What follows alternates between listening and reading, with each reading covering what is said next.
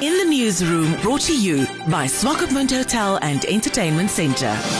Loide Shaanika, Secretary General of the Namibia National Teachers Union, says 754 teachers will receive information and communication technology literacy training and integration nationwide. From next month, 54 teachers per region will be taken for training. Shaanika shares more information within the Newsroom. We launched the ICT Literacy and Integration in Teaching and Learning project that is earmarked for 754 teachers across the country. This training or project is funded by European Union through GIZ, co-funded also by NANTU, to look at as to how we can upskill and reskill our teachers in terms of ICT literacy and integration in teaching and learning. We all know what COVID-19 has done in terms of teaching and learning. It disrupted the teaching and learning, where teachers could not be able to reach their learners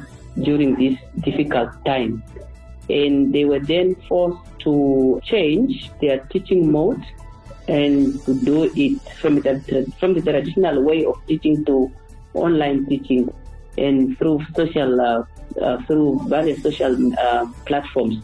So when we picked this up, we had also an assessment survey in all the regions to assess the ICT literacy level of our teachers in school, and it came out that very few teachers in the system are ICT literate, and to a certain extent, most of our teachers really need this type of skills, because moving towards the fourth industrial revolution, we also need to get ready for that.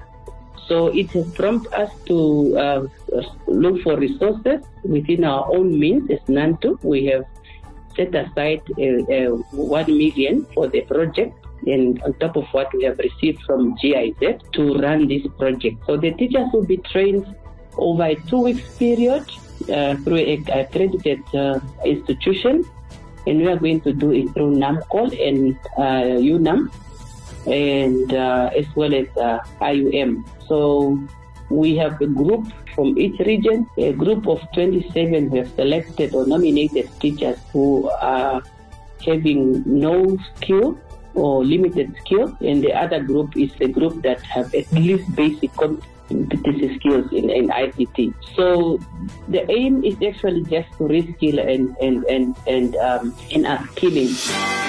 In the Newsroom, brought to you by Swakopmund Hotel and Entertainment Centre.